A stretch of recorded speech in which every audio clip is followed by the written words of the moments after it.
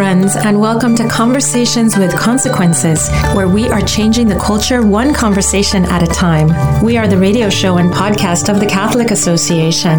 We address the issues that interest you, puzzle you, inflame you, in the hope that we can bring some clarity, even to the darkest corners.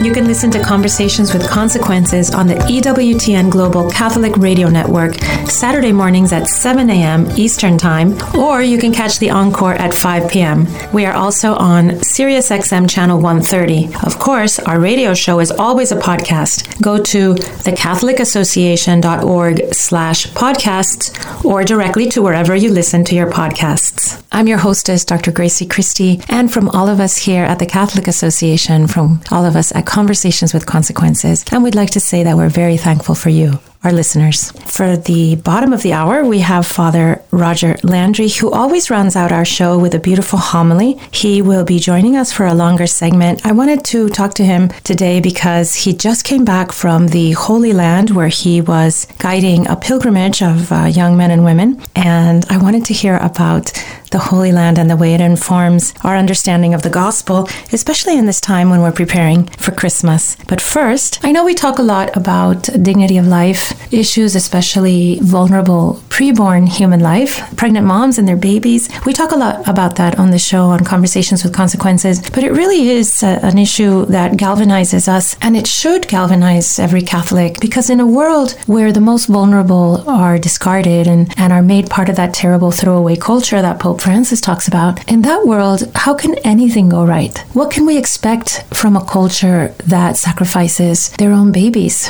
on the altar of sexual liberation? Yes, we do spend a lot of time talking about these things. We do so because we are really moved for the plight of babies. I'm happy to have my TCA colleague Lee Sneed with me as we chat with Dr. John Brachalski. He is OBGYN, a pro-life OBGYN at Divine Mercy Care and Tepeyac Clinic in the DC area. He serves so many women and babies as an OBGYN, also travels across the nation sharing a pro-life message and helping women choose life. Lee, thank you so much for joining us today as co-hostess. Before we bring Dr. Brachalski on, I'd love to chat with you about one of the many things we have in common. We're both adoptive mothers. And our experiences are different, but I'll talk about mine first. I have 3 sons, all adopted domestically as newborns. I have a 16, almost 17-year-old, and then after he was born, we adopted twins.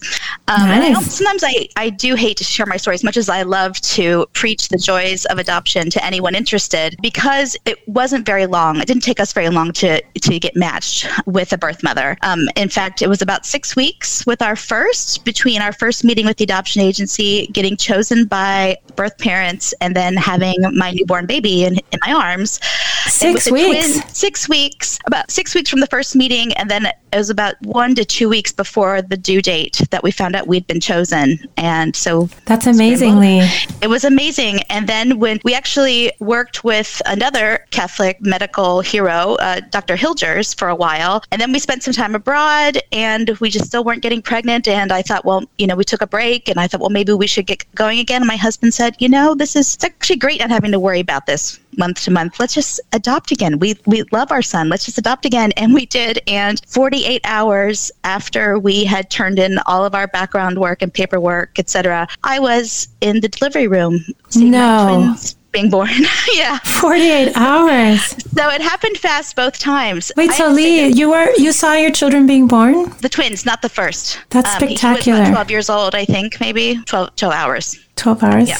I have a sadness in I love my adopted daughter, and I give thanks for her day and night. And I feel sad that I didn't know her for the first months of her life, that I wasn't at her birth, that I wasn't in the beginning when I first fell in love with her. I thought about this all the time, and it hurt me that I wasn't there for her. Now, as I see her developing so well and so beautifully, I don't think about that so much, but definitely it was a sadness for me. So I'm really happy that you had them right from the beginning. That's very nice. It's always relative too, because so you had that experience to compare with your biological children. For me, I didn't have biological children, so I wish that I had sort of known them in the womb, and been able to be with them from the first moment. And although we like to say they were in our hearts, there's something very physical about a mother-child relationship, especially in those early days. And for me, I was lucky that I worked with a wonderful lactation consultant, and a lot of women don't know it's possible, but I was able to induce lactation. Were you really? Yes. And they were newborns. Cooperate with you finally.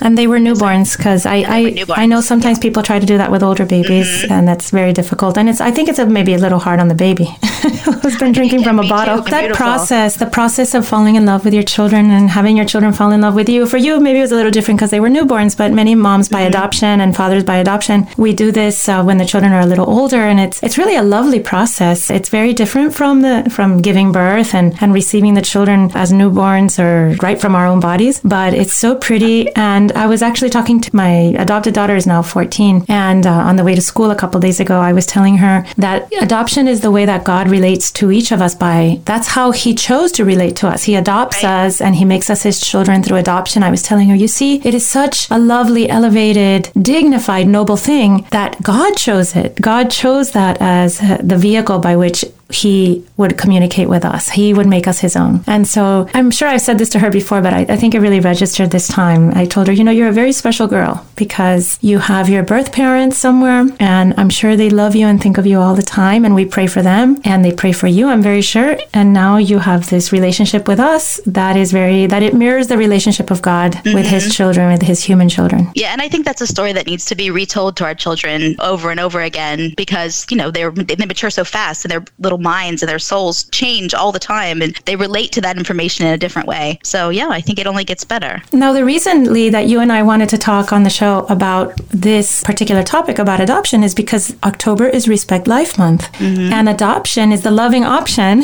As my daughter was holding a sign on the side of the street a couple of days ago. My son did that too. Yeah. He said, adoption is a loving option. It's the same sign. Yep. All his friends actually handed him that sign when they all went down to the pro-life march. Yeah. And it's such a beautiful sign because truly, once you have an adopted child, once you know an adopted child, you realize there are no extra children. There are no unwanted children. There are no children that ought to be destroyed. Every single child is this perfect gift from God. If only we can find the grace to receive them. Absolutely. Absolutely. So let's hope that October Respect Life Month, there's lots of demonstrations, lots of thoughtful dialogue about what's better. I had this talk with somebody. I invited a woman I know. I don't know her very well, but I invited her to go to the march with us. This was a Chain for Life a few days ago that's held all across the United States. She said to me, I would never personally, this is a very common refrain, I would never personally have an abortion, but, I worry about all those children that are born and then abused.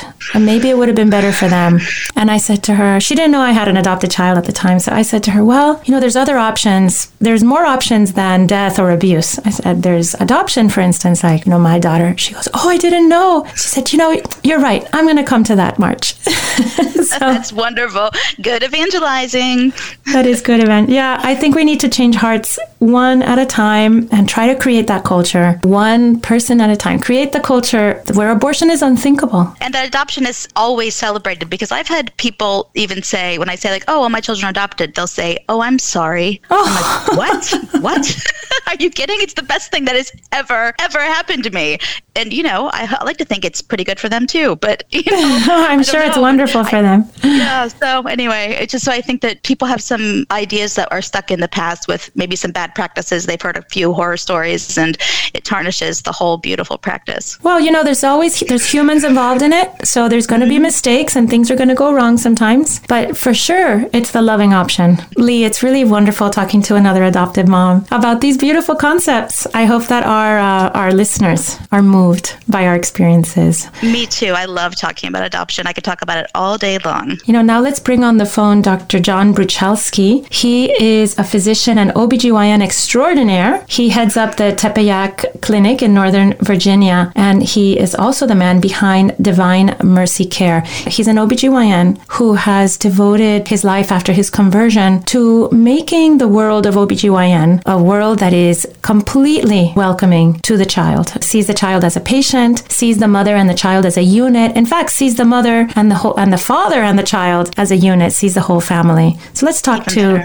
Dr. John Bruchalski. Dr. Bruchalski, we were so happy to see that the University of Notre Dame awarded you with the Evangelium Vitae Award for next year. And my husband, Carter Sneed, wrote in the press release, I have to say, too, I have to interrupt myself to say that I can't tell you the number of text messages and phone calls I've gotten from people in this community who have been patients of yours, who have had babies delivered by you, who are asking me to book them seats, and I have to remind them that I don't work there, but I will try to get them do the best I can. I'll direct them to this. You're dealing with a superstar, Lee. Yes, I know. Oh, please. Yeah, I know. So anyway, people are dying to get to you. So my husband wrote in the press release, Dr. Buchalski is a shining example of the church's untiring commitment to directly serving mothers, children, and families. Your work is such a vital component to our pro-life commitment as Catholics, and your work, Doctor, has been spurred on by your own conversion. Can you tell us a little bit about that? Sure. Lee, thank you so much for the kindness. Sometimes I get a little awkward with being honored for not killing babies and trying to care for those who are weakest in our community. And with all the people that I've delivered, because I'm so old, it's all paid advertisement, as they would say. And so I'm really humbled and just overwhelmed. I'm a poster child for the Catholics growing up since the 1960s. All the goods and bads of what that means. I've lived through that, including drinking the Kool-Aid or buying the lie that women deserve abortion as health care. So I wanted to liberate women from their fertility, to give them happiness and joy and peace. And I ended up practicing what I preached because my daddy, who was an incredible man who loved the Lord, loved Our Lady, loved the church, loved our country, he also taught in a high school these very principles. Well, because I believed in a woman's right to choose, I went ahead and learned how to terminate and abort all size babies, provide all sorts of contraception. And it was only because of my mom and dad, I think, who dedicated me to Our Lady, but also so many people out there, so many of the incredible pro-life movement, those people who are just silent, they prayed for conversion. And thanks be to God, through circumstances that I cannot even imagine, but through patience and through other doctors and through other people and through students, I came to my senses, where I had an experience with the Mother of God a few times in my life, and all of a sudden the truth became alive.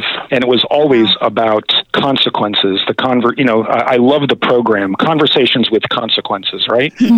Well, it's now about the conversation of conversion, but it's not with words. It's with your heart and it's with your actions. I see what your program does, Dr. Christie. It moves me to the point that these people put their heart, the love of Christ, into what they're doing. Oh, thank you, Doctor. That's the key. Oh, no, I'm serious. So, I'm trying to prep. I was looking just at who you had on, and whether it's the heartbeat bill, which is politics, or whether it's servicing, which is, social, psychiatry. You talk about people who have heart in their work.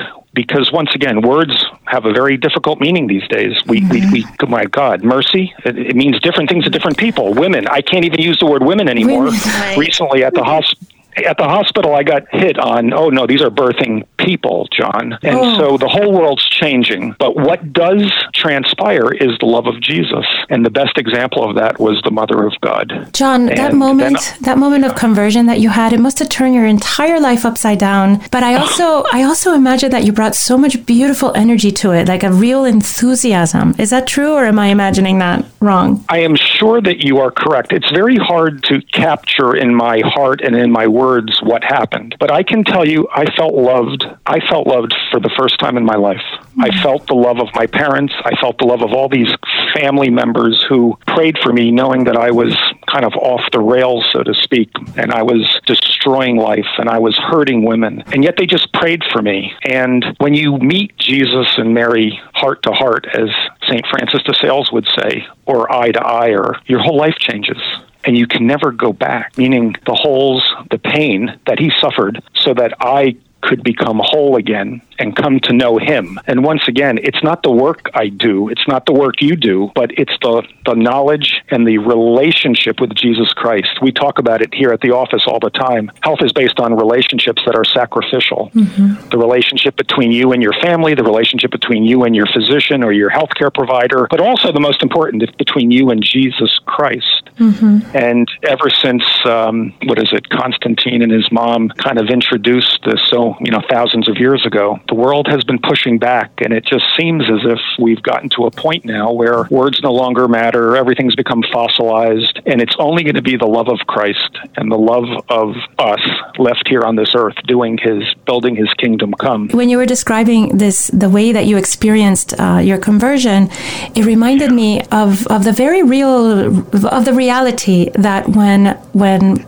people who are pro-life, whether we're Catholic or of other denominations, when we propose that there is a possibility of change, that you can come back from the other side, it's a proposal of mercy, of real love and mercy. And when people yes. when we experience it, when maybe some of us have been on the other side like you and have come back, and I wasn't always passionately pro-life, when you experience that wonderful welcome of saying, your past doesn't matter, we've all made mistakes, God's merciful, bounteous love is ready to wash all over you and just make you happy. Yeah, no, it's so true. And that in small ways too, with the Sacrament of Reconciliation. Catherine Jean Lopez has such a great social media presence to remind us all to run to the confessional every day, because even if you take a little step outside, you want to be back inside, and it's possible for anybody. I absolutely agree. That mercy and love breeds hope. And that hope, it becomes contagious, and it fills your being. When I left the hill, I heard, she said, go show yourself to the priest. And I can tell you that confession coming off the hill after that experience that I had was the most wonderful, cleansing, peaceful moment that I can even, and so when I talk to folks, I would love them to come through our offices, through listening to your program, and go directly to confession, because there is a certain consequence. When you talk about conversations with consequences, I think about it, this conversation is for my consequence. It's helping me have a softer heart for others and to know that I am loved. And I want to share that with my female patient. I'm a gynecologist, so it's with my patients. And it's all about, especially if you're, we're all in need. As Mother Teresa told me, oh no, Johnny, you see enough, you bring Calcutta to Fairfax, because even wealthy people need forgiveness and peace. No, so you're so right. And Catherine Lopez is just a tremendous voice out there in the wilderness for so many of us. If you're just joining us, this is Conversations with Consequences. I'm your hostess, Dr. Gracie Christie. We have the great Dr. Bruchalski with us, and also my colleague Lee Sneed as co-hostess. But Dr. Bruchalski, you are famous everywhere for the way that you've been able to create an OBGYN practice with many other doctors that work with you and nurses, and in a way that welcomes the whole woman, all her fertility, all her great possibilities, all the wonderful possible futures of her life, and welcomes her whole family and her husband and the children. And how did you create such an amazing place?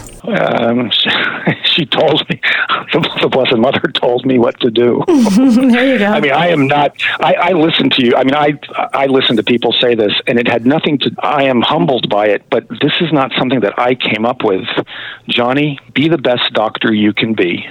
See the least of your brothers and sisters, and follow the teachings of my son's church. Once again, people ask me for business plans, and it's almost a joke with me, because business plan? Mm-hmm. This was a matter of just simply following this mother to whatever door they opened. So I knew coming off that hill that I understood for the first time Humanae Vitae. I understood for the first time the Catechism. I don't understand how it happened, but I can tell you that there was a deep connection of what it means to be human.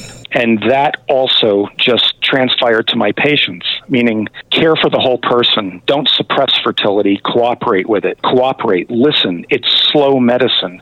This is not something that you can do with a quick test or a quick answer. This is about meeting people where they're at. This is about giving them the best advice you can, whether it's allopathic or naturopathic medicine.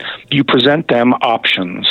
and then you give them good science, and then you allow the Holy Spirit to enter through good prayer, body, soul, and spirit. You work on the forgiveness of parts of your life, and then you just begin to put into play the therapy or the treatment, and the good Lord does all the hard work. In our case, I just knew that I had to partner with all the different pregnancy centers in the region in order to fulfill the love of Jesus to my community, to allow us to become a vehicle for the power of the Holy Spirit. But that was literally just going to them and saying, hey, send your patients to us. We'll find a way to pay. The first few years we were for profit. We try to pay it out of our profit margin.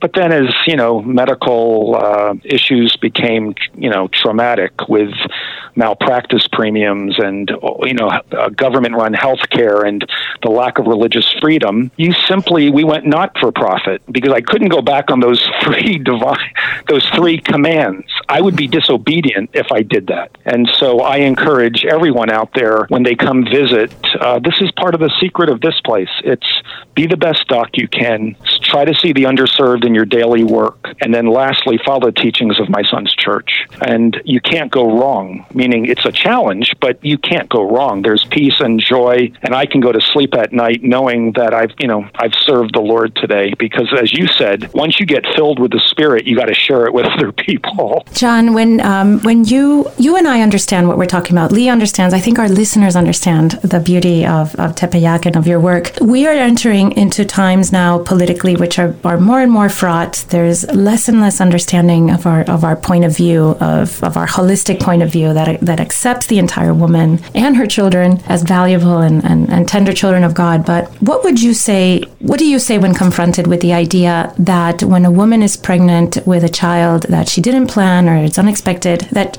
she and the child are somehow in opposition? Because I feel that is the general idea behind so many attacks. The woman is in danger of her life being destroyed by the child in some way. Yes. Grazie, you're absolutely on the point. One of the principles of Tepeyac here is you never pit mom against the baby. You never. Because I have to care for both patients, and just like faith and reason, they go together. Now, for the person who thinks abortion is health care, it's brutality and death to the child, and it's hurtful towards the woman either in the short term or the long term. For instance, the rape patient, the act of intimacy or the act of barbarism by the man on the woman is already there. The abortion just makes you it kind of makes you go after the other innocent life here. Mm-hmm. That damage is already there internally. Right. And so what I have found is that you never pit mom against the baby. You try to get them both as far along as possible. And that's the key. And as long as you show people good science, whether it's the heartbeat, even the heartbeat now, people are getting so hardened, oh no, just tell me where to go to get the abortion. If you are able to show them women who have survived the experience they're going through, plus good science, so it's experiential, just like John Paul would talk about with his phenomenology, but it's also about good science. There's a heartbeat, there's a new life. We can get through this together. There's a way to work through this so both can win. That's the key I have found over time. It's just meeting people where they're at, telling them that there is a kind of a healthier way to get through this challenge rather than ending the pregnancy, because that only ends the life. It doesn't end all the other issues that brought you to that point. In fact, it might exacerbate them. Oh, I just wanted to ask you about the flip side of that with women who are experiencing secondary infertility, primary infertility, who wish to be pregnant, who are planning to get pregnant and can't. And you've got a program called Hannah's Hope. And can you tell us about this outreach? Sure. Hannah's Hope is a conversation that we have with women struggling for fertility. Fertility is a desire. It's not a diagnosis. Infertility is not technically a diagnosis. It's a description. And so we try to bring together the best of medicine to show them real options of how we can help treat underlying causes through NAPRO technology, through surgery, how we can refer people in and out. But also, when none of that's working and you're beating yourself up again, you're kind of beating yourself up, not because either, you think the infertility is not explainable or maybe it's due to your own behavior, that the suffering, by leaning into the suffering through prayer, that suffering actually finds meaning. And that meaning can be some of the greatest growth experiences in anyone's life. But you don't come right out and say that. You kind of work with people and accompany them and walk with them.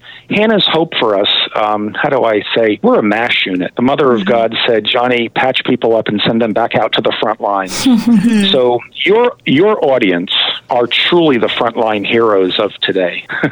The pro-life folks in front of the clinics, the people who pray that silent prayer every day for their family, the mom who doesn't throw out her daughter who either got pregnant or had an abortion, walking with them, accompanying them. My job is simply to just patch you up like a forward MASH unit and send you back out into the fight. And it's not easy at times, but the Holy Spirit is never outdone in generosity. And I have found that whether you are a evangelical or a Roman Catholic or a Orthodox or a Jew or a nothing, this approach resonates with people because there's an authenticity, there's an integration, and there's an attempt at listening. And it's like you said, conversations with consequences. Every patient we see, every history I take, every physical exam we do, every lab test we do, it's about conversations with consequences. And we literally know that it's a body, soul, and spirit integrated approach to health. End of discussion. Dr. Berchalski, it's amazing to think of the fortune of your patients, the blessedness of your patients. So many doctors now think of themselves as vending machines, just delivering whatever the patient wants, whether or not it's good for them. And you really see the whole person, and you see them as children of God. That's very apparent. And thank you so much for sharing your time with us. I know that your time is extremely valuable. Oh, you are so kind, and thank you for everything. And we'll keep each other in our prayers. Definitely, Doctor. Thank you, Doctor. See you in April. And also, oh my gosh, Lee, I can't wait. It's always a good night. And to our listeners, if you want to learn more about Dr. B's wonderful work, check out tepeyacobgyn.com. That's spelled TEPEYAC OBGYN, and Divine Mercy Care at divinemercycare.org. And congrats again on your wonderful award, Dr. Berchalski. Oh, please. Thank you. God bless you.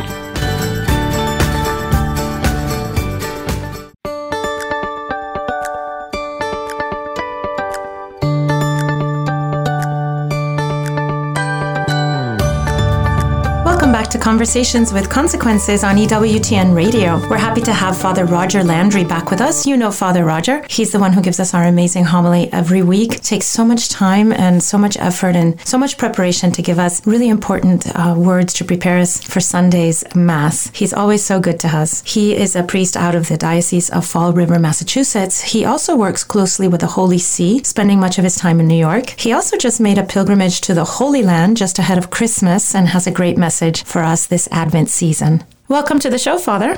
It's great to be back with you, Gracie, after I punctuate with an exclamation point a little bit of every program with the gospel. I know. You're so wonderful to spend that time with us. I can't believe that you made that commitment and then you stuck with it all the way since the beginning. I know it's a huge commitment from you because you put so much time and effort into preparing the perfect homily. But listen, I love Conversation with Consequences. I listen to every program, but at the same time, as a Christian disciple and as a Catholic priest, there's no more consequential conversation than the one that the Lord wants to have with us every week. And it's a real joy for me, even though I'm often recording these at 4 o'clock in the morning on a Wednesday or a Thursday, even though it does cost a little bit of my blood. I am thrilled at how many people are able, through that means, to prepare for that conversation that Jesus wants to have with us at Mass. And so I'm really grateful for the opportunity every week to be able to at least catalyze that conversation. Well, Father, one of the things we're hoping at our show here, at our radio show, Conversations with Consequences, is next year for 2022 is to collate all your beautiful homilies and put them out separately so that people can click through those and find your words and your beautiful prayers. Every homily is such a prayer. Not to mention advanced placement phonetics training from Lowell, Massachusetts. Oh, yes. People in Massachusetts don't speak so differently from people in Miami, Father. We're not so different. Well, thanks for that inclusivity, Gracie, but most people in the U.S. would disagree with you. I never hear an accent. People say, you have an accent. I say, no, I don't. I speak very, very perfect English. So, Father, we wanted to have you on, and you were giving us some more of your valuable time because you just came back from the Holy Land and you made a special pilgrimage. And I believe you got there right before Israel closed its borders.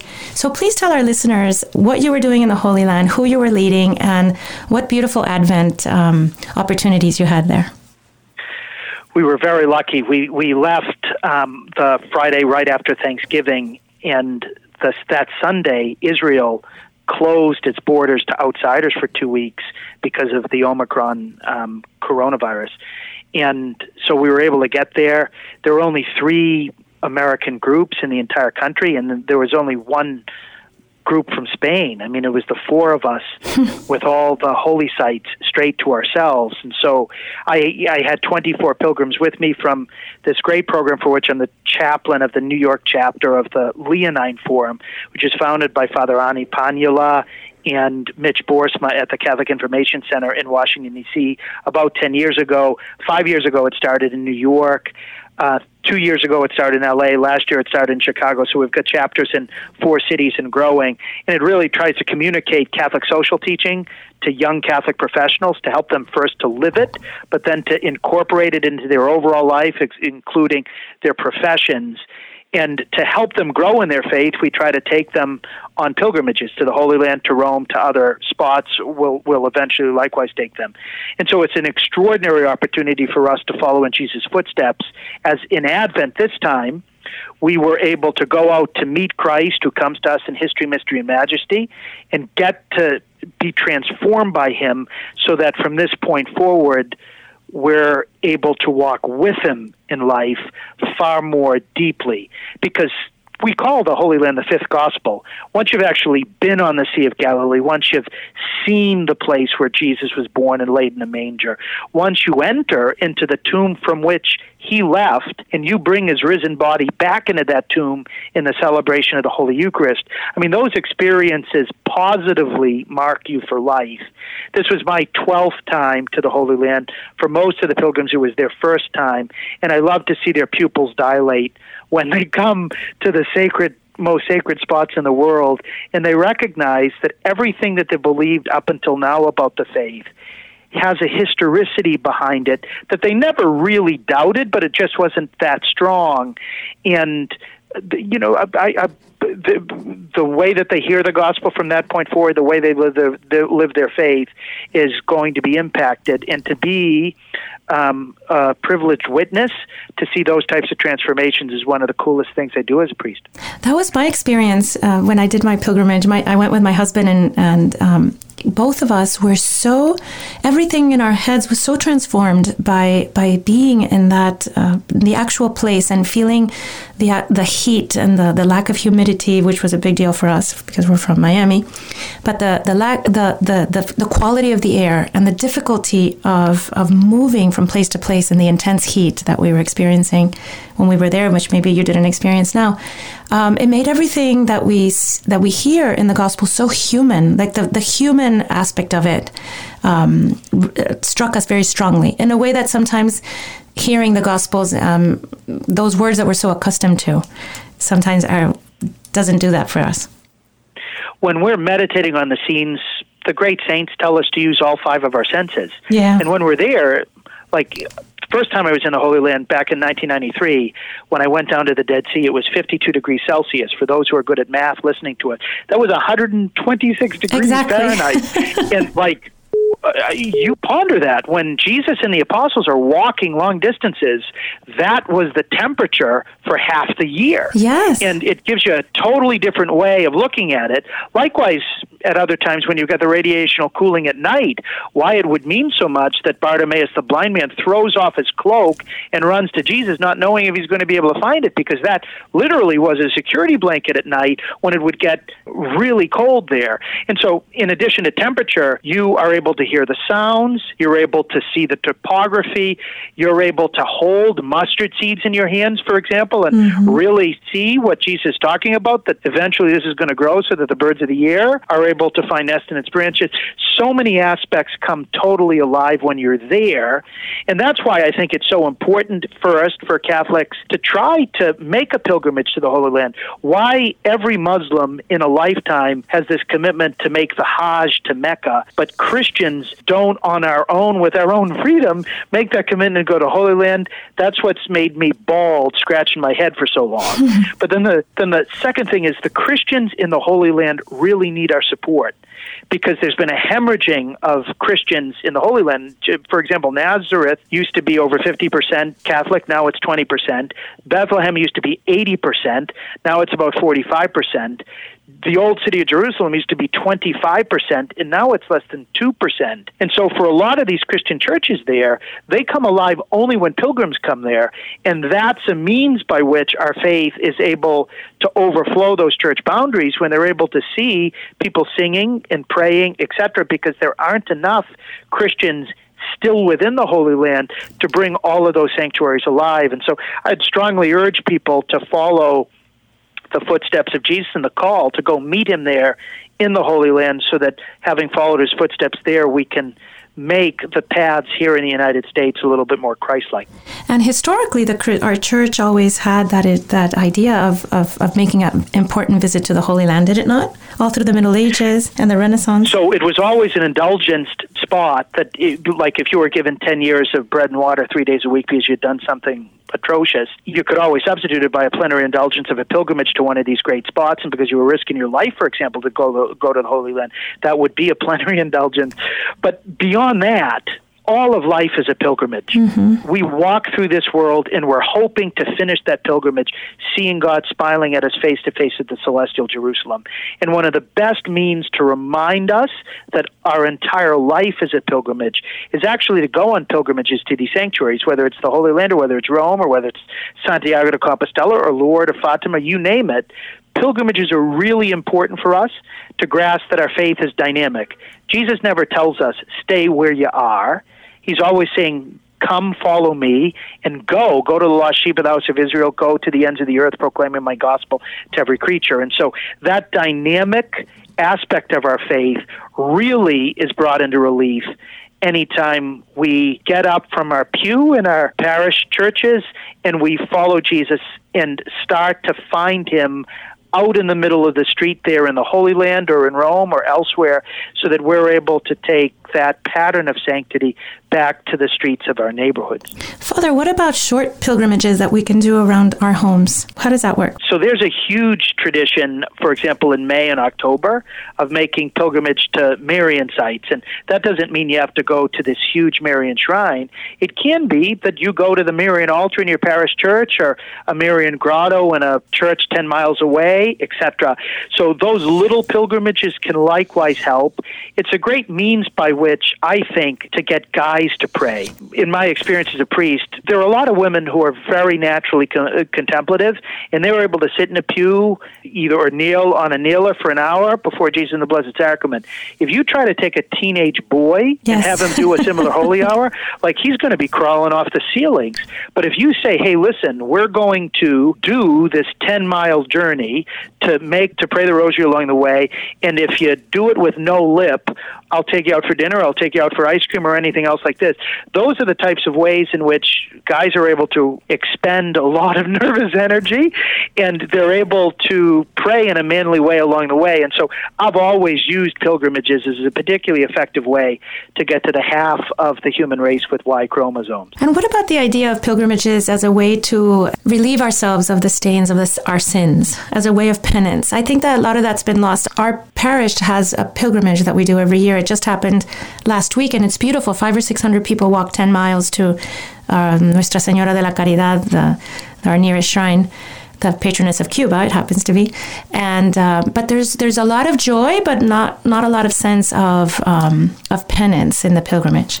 in our life, we've got to be excellent at two things, Gracie. We've got to be excellent at feasting and fasting. Mm-hmm. We've got to be excellent at joy, and we've got to be excellent at asceticism.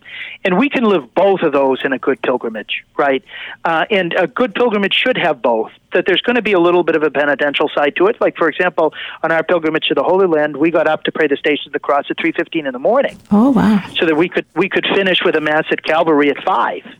And, there are a lot of people who haven't gotten up early in a really long time. Mm-hmm. And they want to shout before the first station, not about Jesus, but about me. Crucify him, crucify him, crucify him. But nevertheless, listen, you don't have to come, but a lot of people who have come on pilgrimages with me before have said that was one of the most meaningful things that they've ever done. And, that happens every pilgrimage.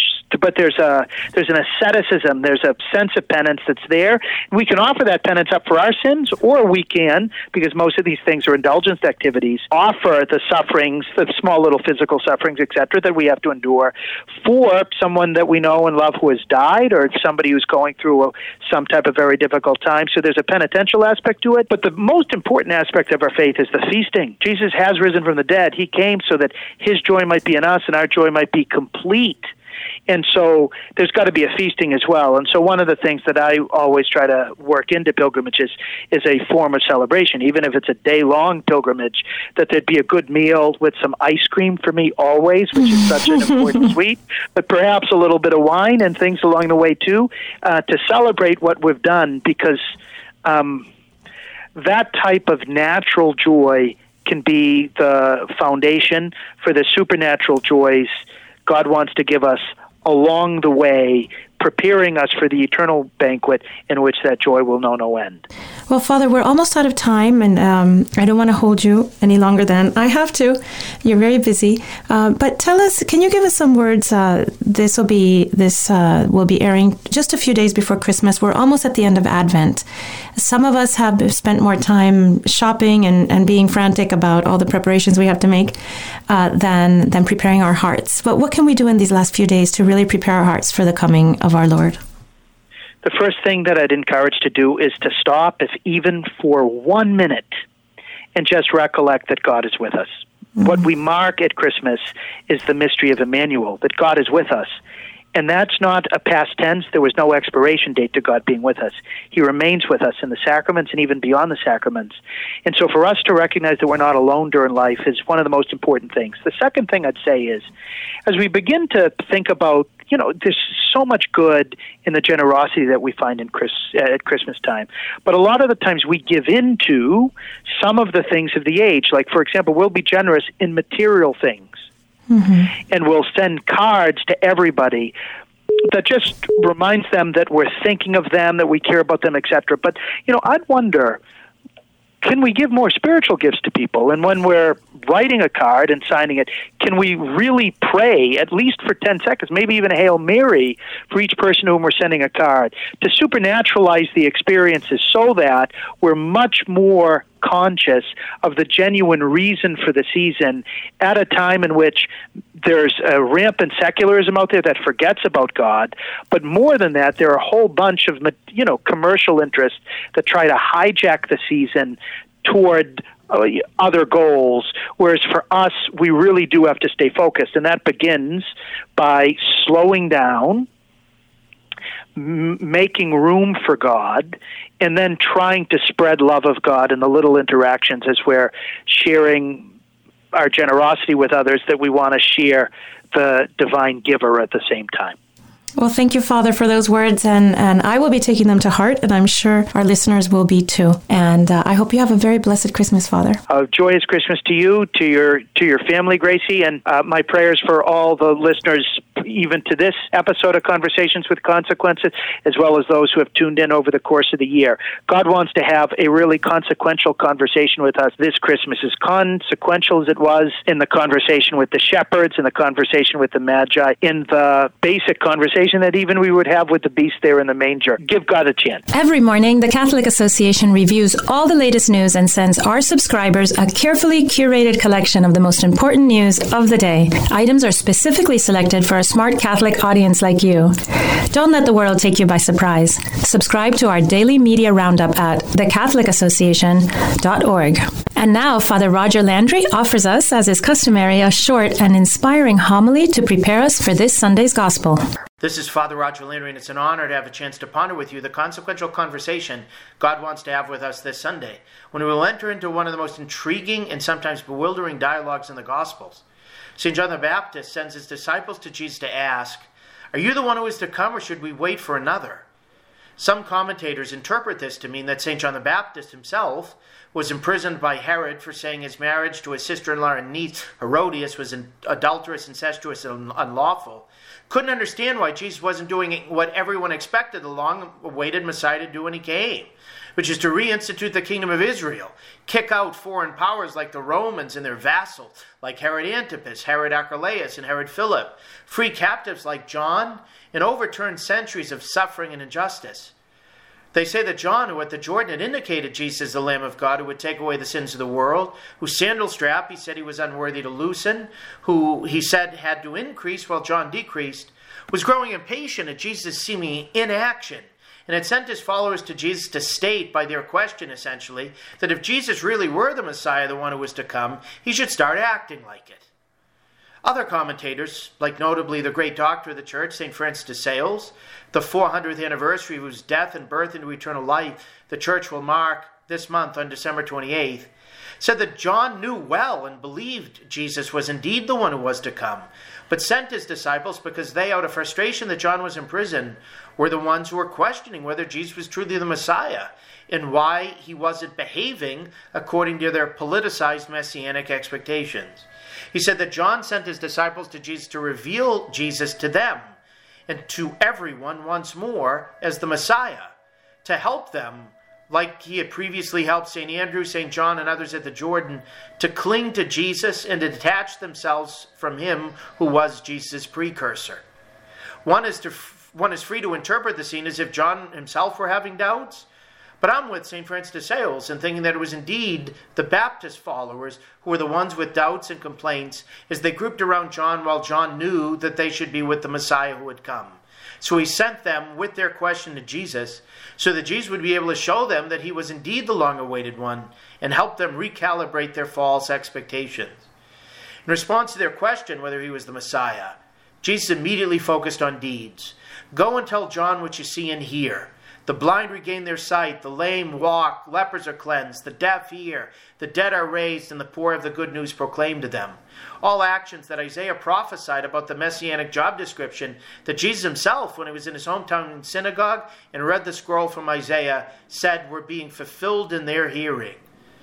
When Jesus instructed them to describe what they were hearing and seeing, it seems clear that Jesus was working miracles in their midst and that they were witnessing them live in conversing with formerly blind, deaf, lame, lepers, dead people made whole. And they were hearing Jesus' words to the human person's fundamental poverty, which is a life without him. Jesus was doing, therefore, what sacred scripture had said the one who was to come was supposed to do, and that they should ponder and make their evaluation based on those deeds, rather than upon their worldly hopes for a political savior.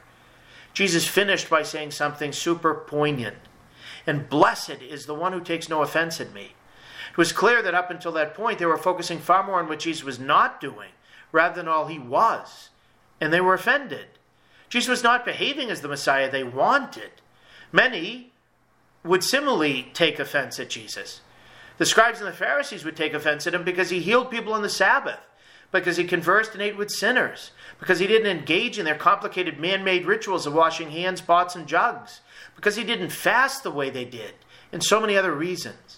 The people of Nazareth took offense at Jesus in the synagogue, murmuring how could he be the Messiah if he were the supposed son of a carpenter. Nathanael took offense at him, wondering if anything good could come from Nazareth. Some of Jesus' cousins took offense at him because they thought he was out of his mind, behaving in a way that got people to begin plotting his death. The rich young man took offense at him when Jesus challenged him to go sell what he had, give the money to the poor, and then come follow him. Many of his disciples took offense at him when he proclaimed himself to be the true manna, the living bread come down from heaven, that they would have to gnaw on his flesh and drink his blood to have life in him. Such a teaching, they said, was too hard to endure, and they abandoned him. And most people on Calvary took offense at him when he was mocked as an impostor by the chief priests, soldiers, passers-by, and even the criminals on his side, all saying the same thing, that if you are truly the Messiah, prove it by saving yourself and coming down from the cross. The only manifestation of his messianic identity would be such a display of worldly power. They all took offense at him. That brings us to our own reaction to Jesus' advent. Do we look to him as the long-awaited one, as the Messiah, as the Lamb of God who comes to take away the sins of the world, or not? Do we accept Jesus on his own terms, on what he says and what he does? Or do we judge him according to our criteria of what we would want the Messiah to be doing? Many take offense at Jesus today, still, at his teachings they don't like, at the choices he makes with which they don't agree. They take offense because Jesus didn't eliminate all injustice in the world, and in fact, endured it like a supposed weakling, which is scandal even to the disciples on the road to Emmaus. They take offense that Jesus founded the church and what they deem obviously unqualified people, like Peter, the apostles, and their successors. They take offense that Jesus called only men to be priests. They take offense over Jesus' sexual teachings, calling us to purity of heart and to the real meaning of marriage. They take offense over the way Jesus established the sacrament of penance to forgive our sins. They take offense over Jesus' identification with the poor, hungry, thirsty, naked, immigrants, sick, and imprisoned, and how he personally takes whatever we do or fail to do to them. They take offense over Jesus' summons to deny themselves, pick up their cross each day, and follow him on the way of the cross. They take offense at Jesus' summons to love our enemies, pray for our persecutors, do good to those who hate us, to turn the other cheek, to forgive 70 times, 7 times. They take offense at the Beatitudes. They take offense at the corporal and spiritual works of mercy. They take offense at so much. As armchair quarterbacks and backseat drivers, they take offense at what Jesus has said and done, or at what he's failed to say or do. The church has its focus on the scene in Advent so that we can examine our expectations, our longings, and go from doubt and offense to faith and discipleship. Jesus is indeed the Messiah who is to come. And not only should we not look for another, but that we should take seriously the one who has come. We shouldn't cling to our own ideas. We shouldn't cling to our own guru, like the disciples of John were clinging to him. We should go to Jesus and rather than take offense, take full part in his messianic mission.